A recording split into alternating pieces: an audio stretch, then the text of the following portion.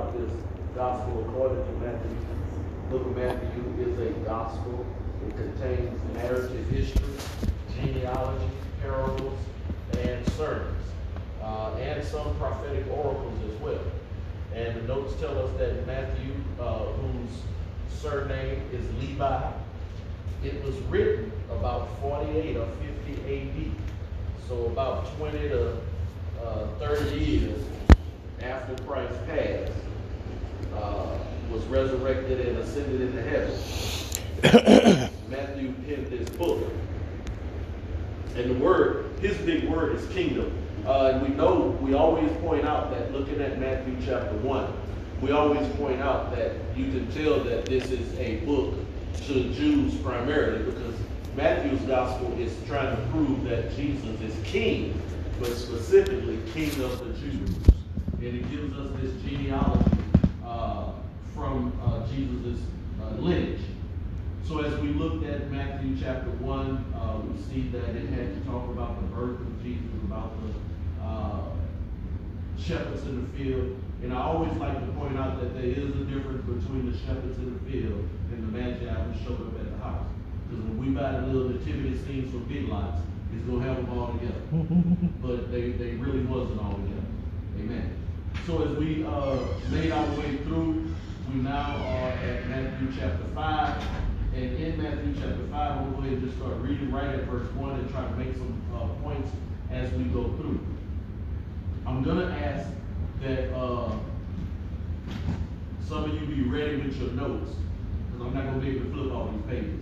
But a lot of the things that's in red, actually, that Jesus is talking about himself, these are Old Testament references.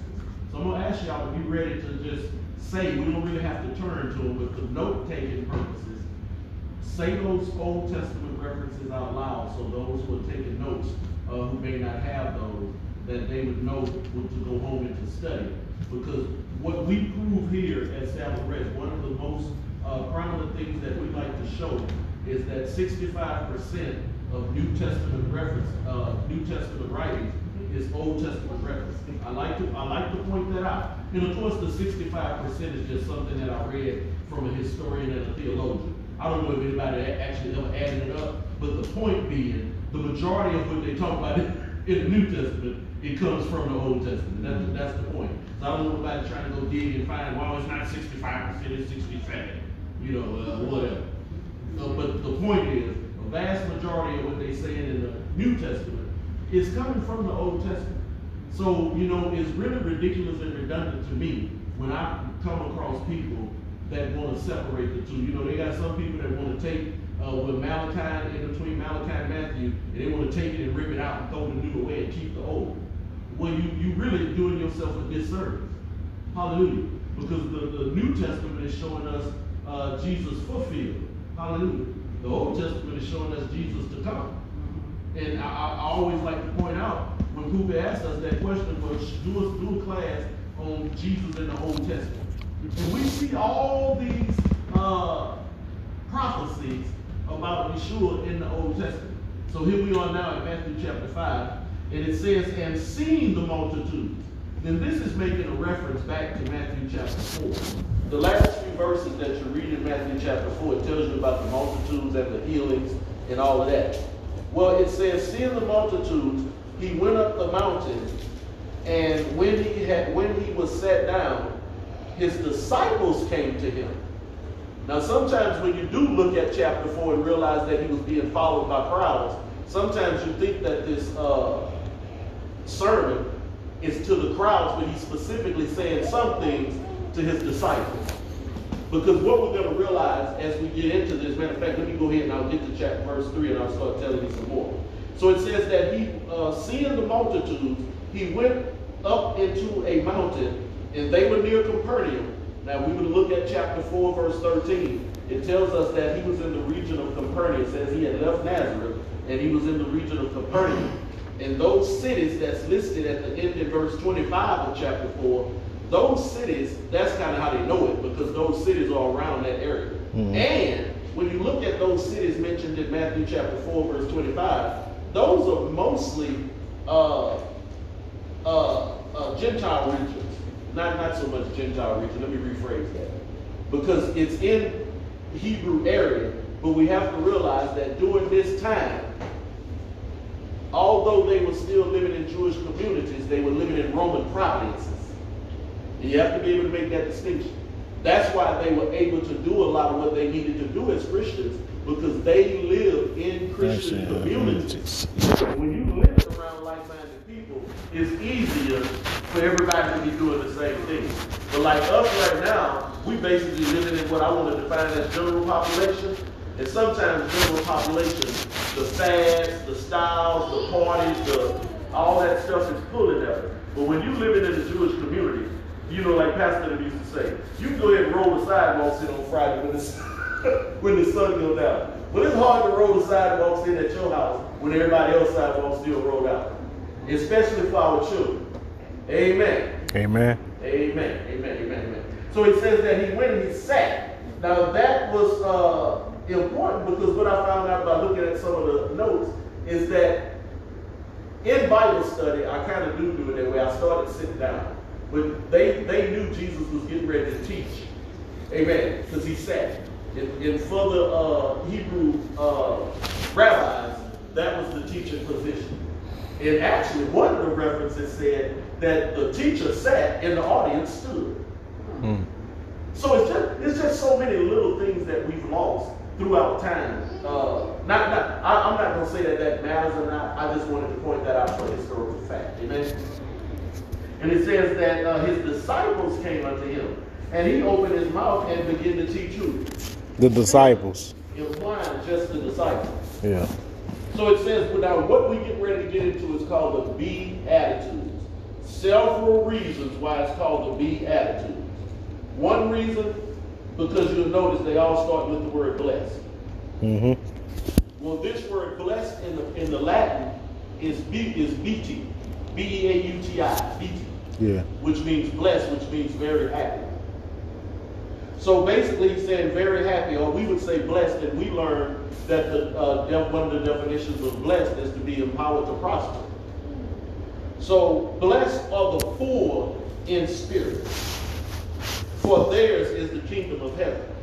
Now, when we teach the Beatitudes, Jesus is not suggesting in any type of way that he wants any of his followers to have poor or weak or dampened spirits. But when you look at it contextually of what the message that he's trying to send, what he's really saying, somebody do me a favor, and let's go and look at Proverbs 4. Somebody go read Proverbs 4:23 for me. I want to look at a contrast real quick. Proverbs chapter 4. Somebody stand and read verse 23 for us.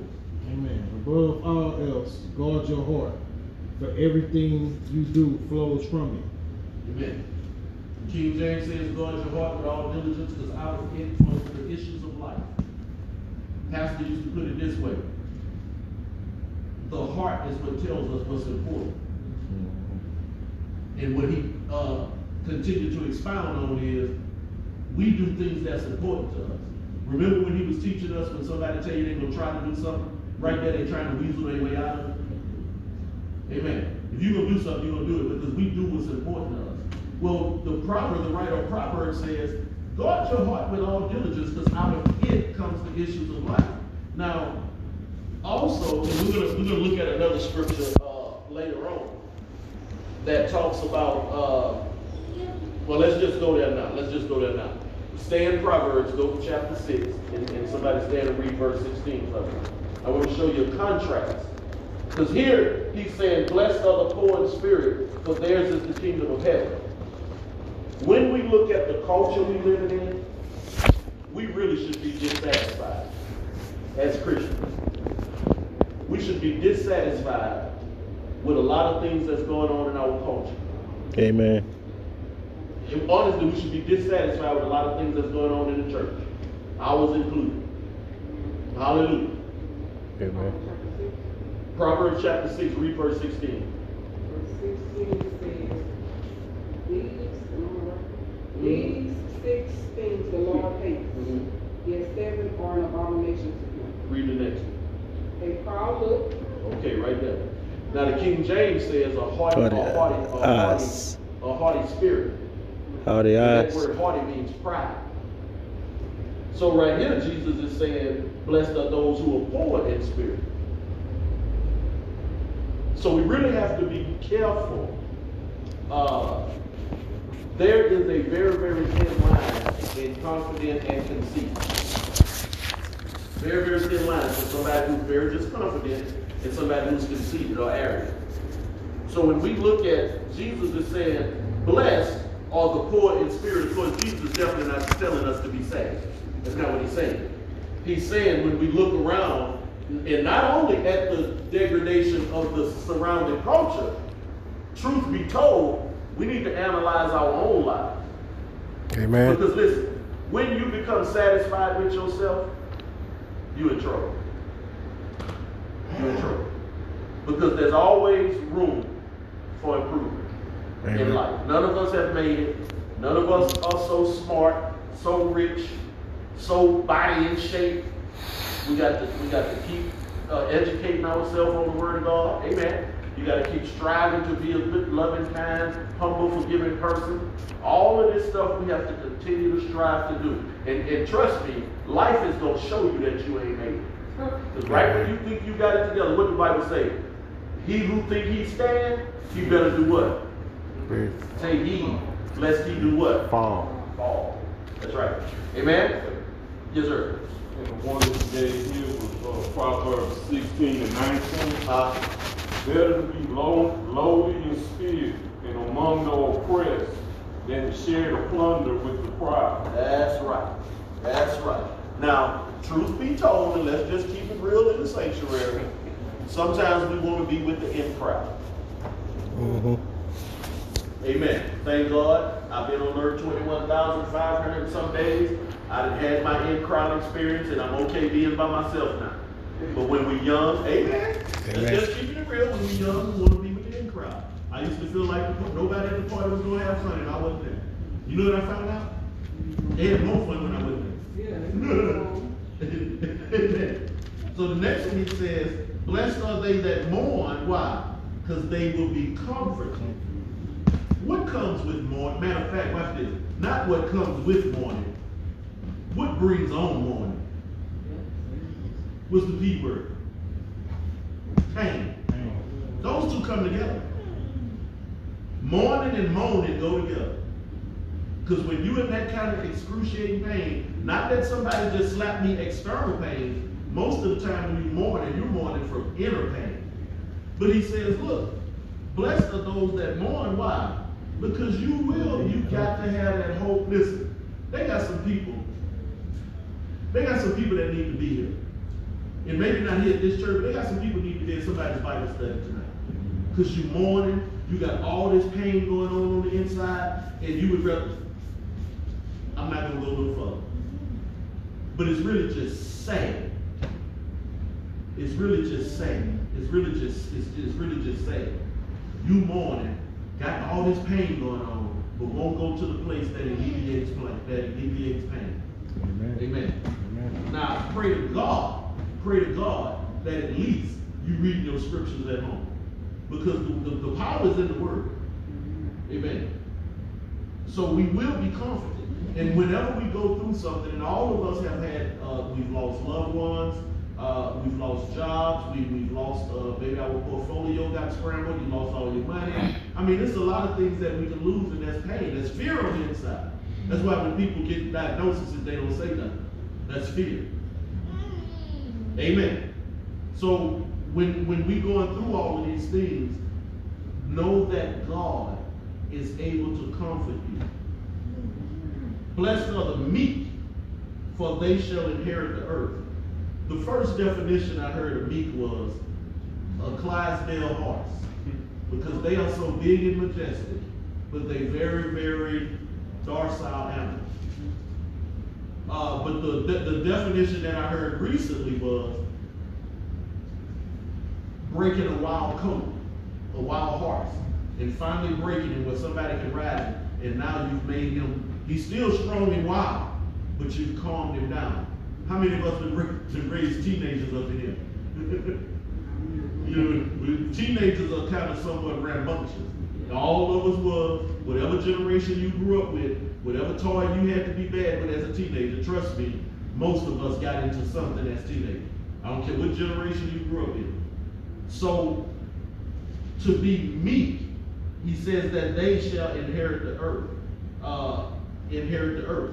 So, one version of the Bible, actually several versions of the Bible, uses the term the whole earth. And that honestly gives us reference to the 1,000-year millennial reign. I want to continue to point this out because there's so little known and taught about the book of Revelation. We talk about heaven all the time. But you got to realize there is a gap in between what we're going through right now and heaven. When John says, I saw a new heaven and a new earth coming down, you got to remember that's in chapter 21, but in chapter 20, he says that we're going to reign with God on thrones in the 1,000-year millennial reign. And that's going to be on earth because it's after that 1,000-year millennial reign that it says heaven and earth passed away, the old heaven and old earth passed away, and there was no more place found for them. So the 1,000-year millennial reign is going to be on earth, and I like pointing that out to people. Amen?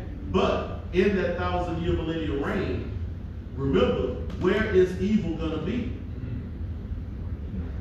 Where is evil going to be during the 1,000-year millennial reign? In the old, Huh? in the pit. In the pit. Remember, he's going to take him in, he's going to have to, Revelation 20 starts off by telling us that he saw an angel who came with a key and a chain, and he threw him in the pit, and he locked him up for 1,000 years. And while that 1,000 years is going on, so in other words, the 1,000-year millennial reign is going to be 1,000 years of what? What's the P word? Pain. Peace. Peace. That's what Psalms 37 and 11. That's exactly right. Amen. For the meek will inherit the land and enjoy great peace. All right, now y'all write those Old Testament references down, those who taking notes. What do you say? Psalm 37:11. That's one of those quotes, pretty much verbatim of what Jesus is saying in the New Testament. There's a quote in Psalm 37:11 that's talking about the same thing. Amen. Verse 60 says, "Blessed are they which do hunger and thirst for righteousness, for they will be filled." So, now this is a question I'm going to ask. Remember now, what is your soul comprised of? What makes up the sukkah, the soul? Mind, will, appetite, and intellect. Oh, okay. Those are what I like to call the primary categories. Those three. The subcategories is your desires, your passions, and your appetites. In other words, your emotions. Why you get excited over, they got all kinds of sports, but why do we get so excited over football? I was laughing at Steve Harvey this morning, in the Olympics, in the Winter Olympics, they playing this game. What that game called? Curling. Yeah. That's a sport, but I ain't excited about it at all. Why? Because that don't move me on the inside. You see, some of us like, we all like different things. Well, that comes from your sukkah, your psyche, the way you think, your emotions, your mind, your will, your intellect, your passion, your desires, your appetite. So look at what he says. He says, blessed are those that do what? Hunger. So what's on your appetite? And right together. What are you hungry for? Amen. What are you hungry for? That's an individual question. But what excites you? And I mean, honestly, as Christians, as baby Christians, we understand. Baby Christians are the best ones to have on the team. Peter was a baby Christian. He took that sword out and chopped up what? He was serious, you understand? Oh, mature Christians, Paul say knowledge puffs up. We get arrogant and pious and pompous. But on our, whatever it is that we're hungry for, whatever you're thirsting for, that's what you go for. Now we're going to talk about this a little bit later. I'm going to move on from that because we're going to talk about hunger and thirsting a little bit later. He says, but those who hunger and thirst after what? Righteousness. Okay. Now the word righteousness really means having things done right. Do you hunger and thirst, first of all, for you doing right things, and do you have a desire for things around you to be done right? Amen. Amen. Amen. Now, we can persuade those around us. All of us have influence in different areas. There's several of us in this room tonight, and for each of us, we have influence in areas of life that other people may never meet.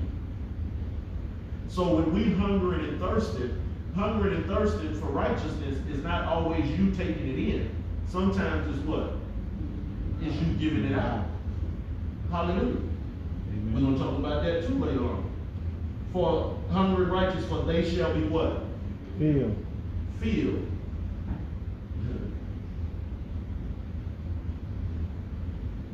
To be filled with righteousness, you have to be emptied of unrighteousness.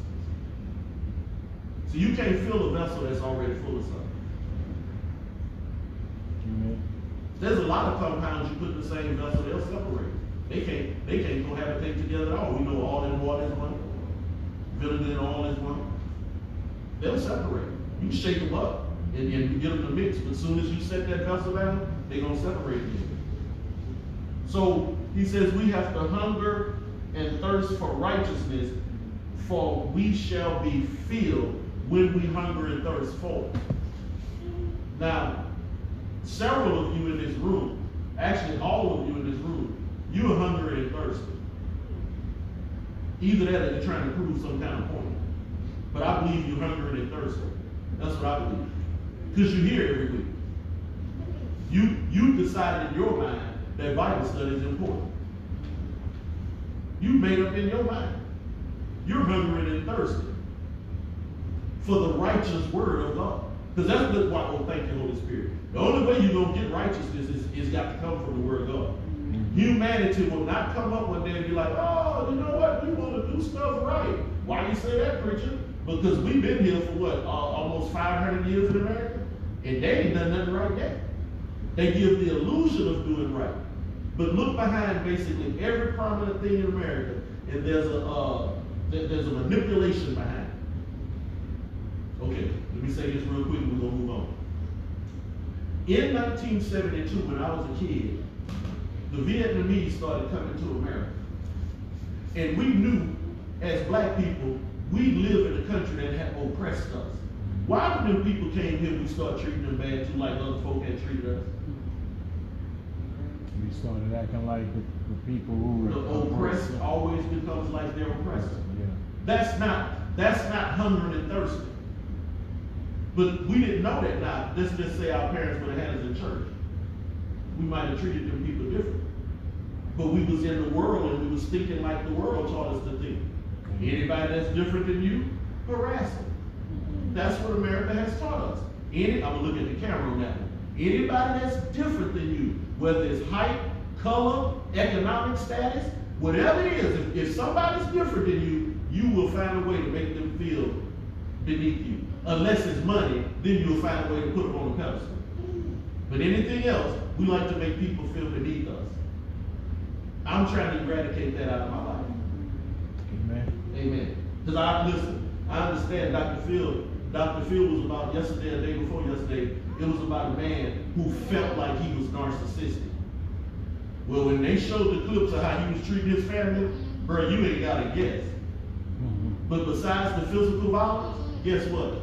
That was me on Dr. Phil's stage. And matter of fact, I realized very recently I ain't narcissistic, I'm a sociopath. I just don't murder people.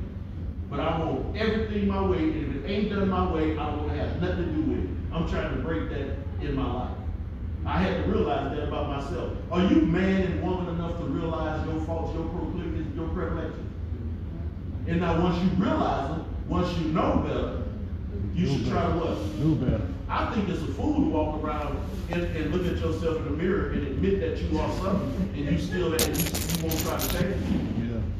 We're running everybody in your life away from you. Okay, I'm gonna move on. All right, so verse 7 it says, "Blessed are the merciful." Why? Because they shall obtain mercy. That's just one of those things that reciprocate. Whatever it is in life that you give, you're gonna get some of it back. Make sure you teach this principle to your children. There is no way around it. The Bible calls it the principle of what? Huh? Sowing and reaping. Sowing and reaping. Or some call it the law of reciprocity. Whatever it is, whatever you put out there, you will get some of it back. And the cold part about it, you might not get it back in the same way you put it out there. How many of us have found out our teenage children is our payback? I'm going to move on. Amen. Deep say that comes from Psalm 41 and 1. Blessed be you where the Lord will weep. The Lord delivers him in the time of trouble. In other words, you don't want to get delivered in the time of trouble you have with God. And mercy, this is what I've been trying to teach, the concept of grace and mercy. We want grace and mercy from God, all of us do. But not only are we supposed to be receiving grace and mercy from God, we also supposed to be doing what? Giving grace and mercy to everybody God that cross our path. People will offend us. Amen? We was the scripture that he used last night at minister's conference, the scripture he used, where Jesus say offenses will come. There's nothing you can do about getting offended. Amen? They will come. But let us be merciful. Hallelujah. Like you were saying before about the people in someone, you have to give mercy before you can get mercy. Like when you go to the altar with the forgive. That's right. That's right. It all reciprocates. That's right. You know, what came first, the chicken or the egg? Of course, knowing what we believe in, what came first? The chicken. That's the... Everything had to replicate after his own kind. Amen. So the first thing that happened, God didn't come with seed. God came with the physicality. It didn't say he planted the seed, the animals came up. Remember we pointed that out? That man wasn't the only one he got in the ground and made? When it say he made the animals, it say he got in the ground and made them too. And he didn't plant no seed to make nothing. He made the thing. Then the thing made a seed. And he planted trees first. He didn't plant seeds. I mean, he put trees there. I don't say he planted them, he put them there. Amen. Then the trees started to bloom, and when fall came and autumn came, the dead fell to the ground. Some of it was seedling. Now, y'all do know that birds, how do you call it when a bird takes something and pollinates? Yeah, a lot of birds pollinate. They'll eat off one tree, fly, poop in another area, a tree will come up. Amen. Verse 8, blessed are the poor in heart, for they shall see God. Amen. Verse 8, pure in heart is pure in thought. Because the Bible says what proceeds out of our mouth is first of all in our heart. When we speak it out, it's just manifested in the physical. But whenever we speak, you speaking what's already in your heart. Y'all know what they say about drunk folk? What's that they say about drunk folk? Drunk mouth speak a sober mind. Yeah, see, people got the gumption to tell you what they really want to tell you when they're drunk. See, some people you can't get them to say 2 words when they sober. But you put some alcohol in them, boy, they tell you how to cow the cat. Amen. So pure heart means pure thought. I can know what kind of heart you got by the way you talk. Hallelujah. So as Christians, as God's people, we really have to, James wrote a whole lot about it in James chapter 3. You know, he wrote about the tongue, how such a little thing can kindle such a big fire. Amen? And I'm sure all of us had that one friend growing up, got us into some fights, because he couldn't shut up. Mouth almighty, tongue everlasting, ain't satisfied unless something's happening. You don't have to be there no more than a minute, but you always got to have 2 cents in. So he says, be pure in heart. Why? For they shall see God. And that's it. I won't go back there because we already read Proverbs 4:23. But Proverbs 4:23 says, guard your heart. And that heart, because out of it comes the issues of life. That's really, the heart is really what tells you what's important. Now that word, you know, there's this other word, cardia, for heart, where we get our word cardiology from, cardia. Ours start with a C, the other ones start with a K. But it's talking about the physical heart. Of course, when we're talking about the soul of man, the sukkah, that's talking about your mind, your will, your intellect, your passions, your desires, your life, your whole makeup. Why are you who you are? You are not who you are because of your spirit. You who you are because of your soul. Now, what is the best thing that could ever happen to a human being is your soul and your spirit get on the same page. That's a good person. That's a good Christian. When you can get your soul and your spirit on the same page, let me tell you something. Don't critique or judge somebody's Christianity by his flesh. Amen. Amen. It'll mess you up every time. Because we can act. Most of us in here can go to Hollywood and make it. Amen? Because you can make your flesh do almost anything. You can make anything come out your mouth. But when you can get, what's really happening with most of us is our soul and our flesh is attached. And the spirit over here really wanting to do right. The spirit will never come over here on this side. If you're not in Christ, you will always be 2/3 of a person. Always. And I ain't talking about your race. Like they try to say black folk only 5/8 of a man or 3/5 of a man. I ain't talking about that. God made us to be a tripart being. We are body, spirit, and soul. All human beings are. It's just, has your spirit been turned on yet? How do you turn your spirit on? What's the key to turning your spirit on? What's his name? Jesus. Jesus. That's how you turn your spirit on. Everybody, it's laying in you dormant. Hallelujah. So, if you are not in Christ, you 2/3 of a human being. The spirit is in there, but it's dormant. You ain't hearing from God at all. Why? The only part of you that hears from God and even have a desire to hear from God is your spirit. So your spirit now has to translate information over to your soul. Then your soul has to translate that heavenly information that hits your spirit from God down to your spirit. Your spirit has to translate it to your soul, and your soul has to translate it to your flesh. And that transfer ain't always successful. Amen. So what we really try to do in salvation, what we really trying to do is we're trying to get the soul over here with the spirit. Now, if you can get your flesh over there with him, you're a bad man. If you can get all three of you in the spirit, where you can just be, I don't want to say perfect in the sense of teleou. But I want to say it in the sense of teleos. Teleou is completely perfect. Teleos is in the process. See, so telestai, that's what Jesus said on the cross, the telestai. That's finished, that's complete, that's done. But we're in the process right now. We are being made perfect, the Bible says. So you gotta get your spirit to hearing from God, and we only do that through salvation. You have to say yes to Jesus. You have to confess with your mouth Jesus is Lord. You have to believe in your heart that God raised him from the dead. And the Bible says that we shall be saved. Once that happens, now your spirit is turned on and it can hear from heaven. Now listen, your spirit only got one way here. It only hears from heaven. Your spirit don't listen to your flesh. Your flesh trying to get your spirit to calm down. The spirit like, nah. Now your soul is the man stuck where? In the middle. Your soul is the man stuck in the middle. Amen? Mm-hmm. So we have to get better at getting pure in heart. Now listen to me carefully when I say this. I'm going to move on. Sometimes, although we feel a certain way, let's not let it out into the atmosphere out of our mouths.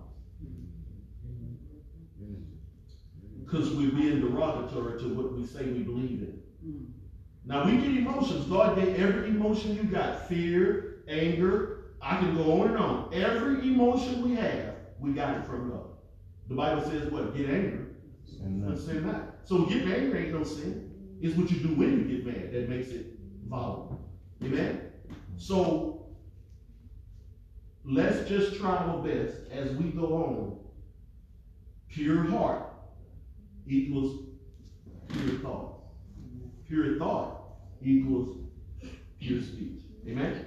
Verse 9, he says, blessed are the... What's that in Psalms? It said, create within me a clean heart and renew within me a right spirit. That's right, Psalm 51.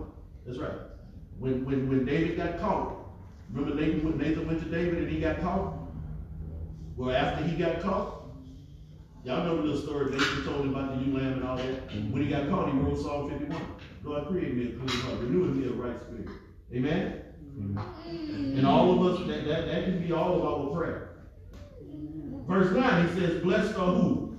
The peacemakers, for they shall be called what? Amen. My King James says the children of God. Hallelujah. Amen. Same thing. Because when it says sons, it ain't just meaning male. Amen. Everybody got a chance to be saved. Hallelujah. Amen. So we shall be called children of God. Amen. So now, some of us, because of racial equality, we think Dr. King marched for freedom of black people, don't you? You think that's what he marched for? Huh? No. He marched for peace for all people. That's really what he gave his life for. He mimicked his style from Mahatma Gandhi. The protest, the non-violent protest, he mimicked that from Gandhi. He had already used it in India. The more people beat you up, the more humble and submissive you get. I don't know if we can go move further than this tonight. Because we live in a culture now that says, if they gonna do it to me, I'm gonna do it to them. Matter of fact, if I know they gonna do it to me, I'm gonna get them before they get me. That's the culture we live in. Yes, sir. Yeah, well, it's funny that you say that because people don't understand that Dr. King was a pastor first. And I mean, that'll go against everything that he was preaching about if he was to preach hate and division. You know what I'm saying? So that's what made him Unique. Yeah. Unique. Yeah. Because what he was able to do, and watch this, not only was he able to do it, he was able to get thousands of people to do it with him. That's good leadership. When you can get people to stand in a line, have dogs attack them, water hose put on them, they call them, they doing everything that they can to deter, but they did not fight back. Ain't that good? So what he really was doing, now I brought that out because he was a peacemaker. It wasn't, for Dr. King, if you listen clearly, it wasn't just about black people. What it mostly was about white people. It really was about white people. Y'all need to stop being so evil and mean. That's the point he was really making. So you know what? To show the world, that's what happened with Derek Chauvin and George Floyd. The world saw how evil and cruel and wicked you are. And that's what Dr. King did. He put them on camera. Let's let the world see. We're going to stand here and we're going to see if y'all going to let them dogs loose on us. We ain't did y'all nothing. We ain't cussing y'all out. We ain't saying nothing. Let's let the world see how evil. That's why they're trying to suppress it now. Say that? That's why they don't want our kids or other kids to learn about it now. Right. They know how evil that was. But I've been saying, I'm not going to argue with nobody. Now, I must have a worldwide voice. And I'm not trying to be big-headed or nothing. But y'all know how long I've been teaching on this. Y'all know that. And I told y'all a few weeks ago, quit arguing with these folk over critical race theory. That's a made-up term. It's called American history. Let's call it what it is. Now, I said that about 3-4 weeks ago. When the last time you heard something about critical race theory? Tell the truth. You ain't heard it. So I don't know if God like got a microphone in here, but you pointed it out the other day. There's some stuff we be teaching and all of a sudden, Revelation. Remember we said that the other day? Man, all of a sudden everybody teaching Revelation. Amen. So in other words, we got this how you call it, forerunning ministry. It ain't, listen, you ain't gotta be big to be good. Amen. Hallelujah. Hallelujah. Amen. Amen. So he says that blessed are the peacemakers, because we're going to be called the children of God. Verse 10 he says, blessed are they which are persecuted. Oh Lord, oh Lord, oh Lord. Blessed are they which are persecuted for righteousness' sake. For theirs is the kingdom of heaven. Now you got to ask yourself, look, settle this in your mind right now. Do you want to prove you right on earth, or do you want to spend eternity with God? That's right. I told one of my friends the other day, you know, he campaigning right now for a position. And I asked him, I said, listen, are you trying to prove you right, or are you trying to win an election? You got to make up your mind which one you're trying to do. Yeah, it's probably. Because if you're trying to prove you right, and you say that, that's going to kill it. We trying to win the election. Once you get in the seat, then you open your mouth and you start changing things. Amen? So we looking at it right here. He says, where we at, verse 10? Let's somebody find 1 Peter 3 and 14. You know right what I'm on. And then somebody find Acts 5 and 17. 1 Peter 3 and 14. Is it 3? I think it's pretty much 3, yeah. Somebody stand and read those for us. Now remember, we're talking about being persecuted for righteousness' sake. Somebody stand and read 1 Peter 3, start at 14. I think the punchline is 18, but we'll start at the beginning of the exhortation. Don't everybody jump at once. I got Acts 5. What's the other one? 1 Peter, he said 3:14. 1 Peter 3:14. Yeah. Amen. I got 1 Peter. He says, and if you suffer for righteousness' sake, happy are you. I'm going to let that sink in for a minute. If you suffer for righteousness' sake, happy are you. And be not afraid of their terror, neither be troubled. But sanctify, amen. Because that ain't what I live for. Amen. What I'm looking for is in chapter 2. Chapter 2, starting at verse 19. Chapter 2, 1 Peter chapter 2, starting at verse 19. He says, for this is thanksworthy, if a man for conscience toward God endures grief, suffering wrongfully. Verse 20. For what glory is it if when you are buffeted or beat, is this word buffeted, for your faults, you shall take it patiently. But if when you do good and you have to suffer for it and you take it patiently, God like that. Amen. Verse 21. For even unto you were called, because Christ also suffered for us, leaving us an example that we should follow in his steps. Now what is it talking about right now? Following his steps of doing what? Suffering for doing righteousness. Amen. Remember the Bible says Christ learned obedience out. Through the things he suffered. Now we're living in a culture now. Nobody can go through that. Let me tell you something. I'm going to say this real as quick as I can and move on. If you have an enemy, and an enemy has a chance to steal propaganda in your camp, you see how they not respecting America right now. They ain't no country got no respect for America right now. We're going to be in a war. Mm-hmm. Because we have allowed China and Russia through propaganda on these social media sites. I don't click on it no more. All that old hate stuff, bringing up all this stuff about racism and all this stuff. What? The thing about the internet is it's not censored. You don't know where this stuff coming from. Now they got us all divided. If no, really truth, I want you to think about this. If we have a war right now, who you gonna be more apt to kill? White Americans or Russians or Chinamen? Somebody put a gun in your hand, who you gonna be willing to shoot first? Who you really bad at? I'm gonna move on, Jack. Now what's the other one? Acts 5:17. Acts 5:17.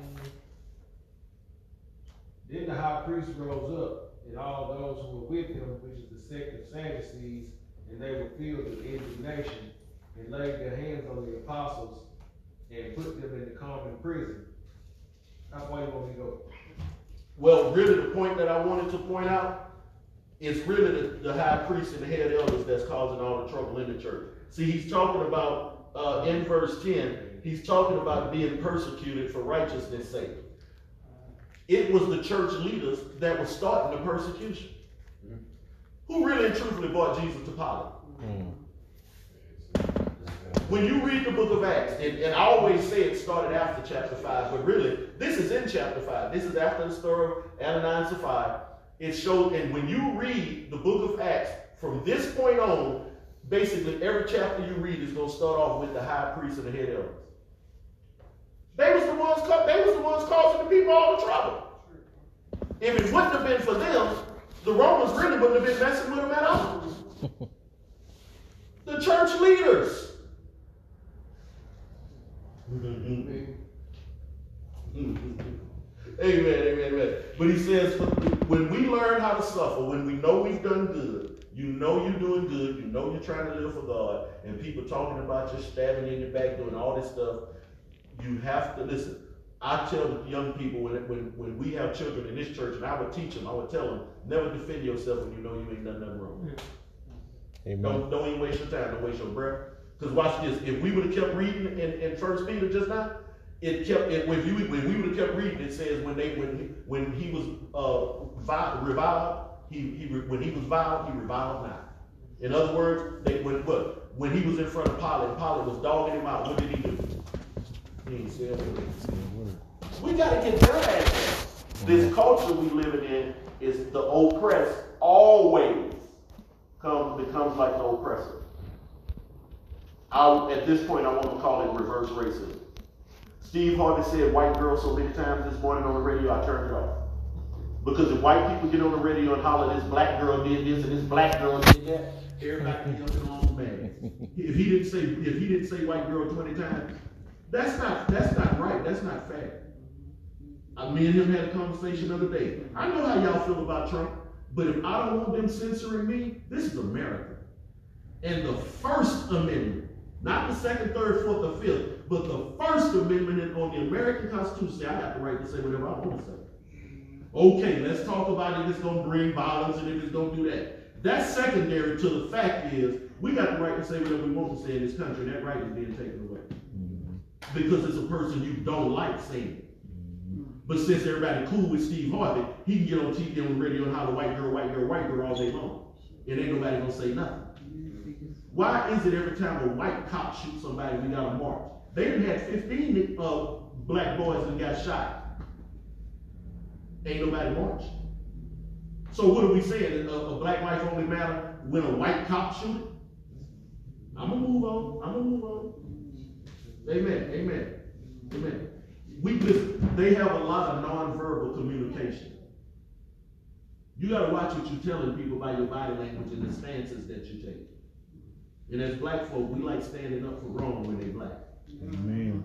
If it's somebody you like, you'll stand with them and you know they did wrong. We got to stop that, y'all.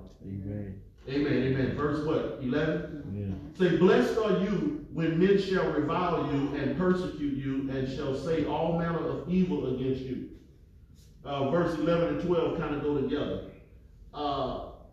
And say all kind of falsely for my sake. Verse 12. Rejoice and be exceedingly glad, for great is your reward where? In heaven. Somebody go to Revelation 6 for me. Go to Revelation 6. For so persecuted they the prophets which were before you. Now, we got to understand if they killed Jesus. Now, this is something with the way that I teach the Bible, I had to come to grips with, I very well may lose my life. I had to come to grips with that. Because I'm for real. I'm not playing. I'm not trying to pacify nobody. I'm not trying to placate nobody. The word is what it is. The Sabbath is what it is. All of this stuff is true, is in the Bible. And if you want to get mad, you can get mad about it. But one thing I know about an evil, demonic heart is they'll kill you. Watch this. The Bible says the devil came to do what? Kill, and destroy. That's right. First he's gonna try to steal your message. So he's gonna try to steal it from you. He's gonna start causing confusion in my family. Me and my wife can't get along because I preach too hard. So he couldn't steal it. So then he tried to destroy it so it wouldn't break. You remember how many members we used to have in this building? Mm-hmm. So see, he tried to destroy the church. Well, he couldn't do that, so now he's gonna try to kill him. I already know that. I ain't scared though. I done made my peace, amen. I done been on earth, 21,535 days? And that was a few days ago I added it up. So I'm a little older now. You understand? I ain't gonna commit suicide or nothing, now don't get me wrong. But I done seen enough. I done seen enough of this evilness and ignorant hatred. I done seen enough. So I will preach this word from the mountaintop, and I ain't scared who hear me. I don't care who don't like it. If I say something that's wrong in this scripture, you better come to me with a scripture and prove to me I'm wrong. Otherwise, I'm pounding on it. I'm whipping the devil. Hallelujah. Amen. I'm tearing him up. When I wake up in the morning, the devil look at the rest of it and say, oh, hell, there you go. Because I ain't quitting. But that goes back, I mean, because you really got to read the last part of the letter. Because they say, blessed are you when they revile and persecute you and say all kinds of evil against you, far from my sake. For my sake. Right. It's when you stand, like you just said, when you're standing up saying what the Bible's saying, what the Lord's saying, that's what this is talking about. It's just not against. It ain't talking about those of us who saying, oh, a little homosexuality is okay. A little, you know, it's okay if they get abortion if they got raped. Oh, it's okay if you know, a man can do his role as long as he's taking care of his family. Oh, it's okay to steal off the job. You know, he got millions anyway. It's okay. See, we just watering down with our word. We just saying stuff is okay. Yeah, listen. If the Bible don't say it's okay, it ain't okay. And if you're a child of God, you got to say what the Bible says. Amen. He says, listen, having no fear. Why? Because I am with you always. God is with me. I'm like David, man. I'm running toward the devil with you. Listen, that giant Philistine was talking all kind of noise. I mean, he was talking down on Israel. David said, man, you talk all that noise you want to. I'm coming against you. You coming against me with weapons. I'm coming against you with the word of God. Amen. And that's what I'm coming. I'm standing on. Amen? Amen. You got to listen, you got to stand firm on what you believe. All this old backing down and watering down God's word. Really and truthfully, just because you're scared of what they're going to do to you. All they can do is kill your body. They can't kill your soul and your spirit. That's all they can do. Okay, I'm going to move on. Amen. Amen. Woo! Time fly, we having fun. Okay, we made it halfway through then. So this is 20, how many it is? Oh man, that's 48. I made it 1/3 through. Amen. But we'll catch up right tomorrow. I'm going to have to walk my Bible so I know where to catch up at on 12. We're going to start on 12. Amen. So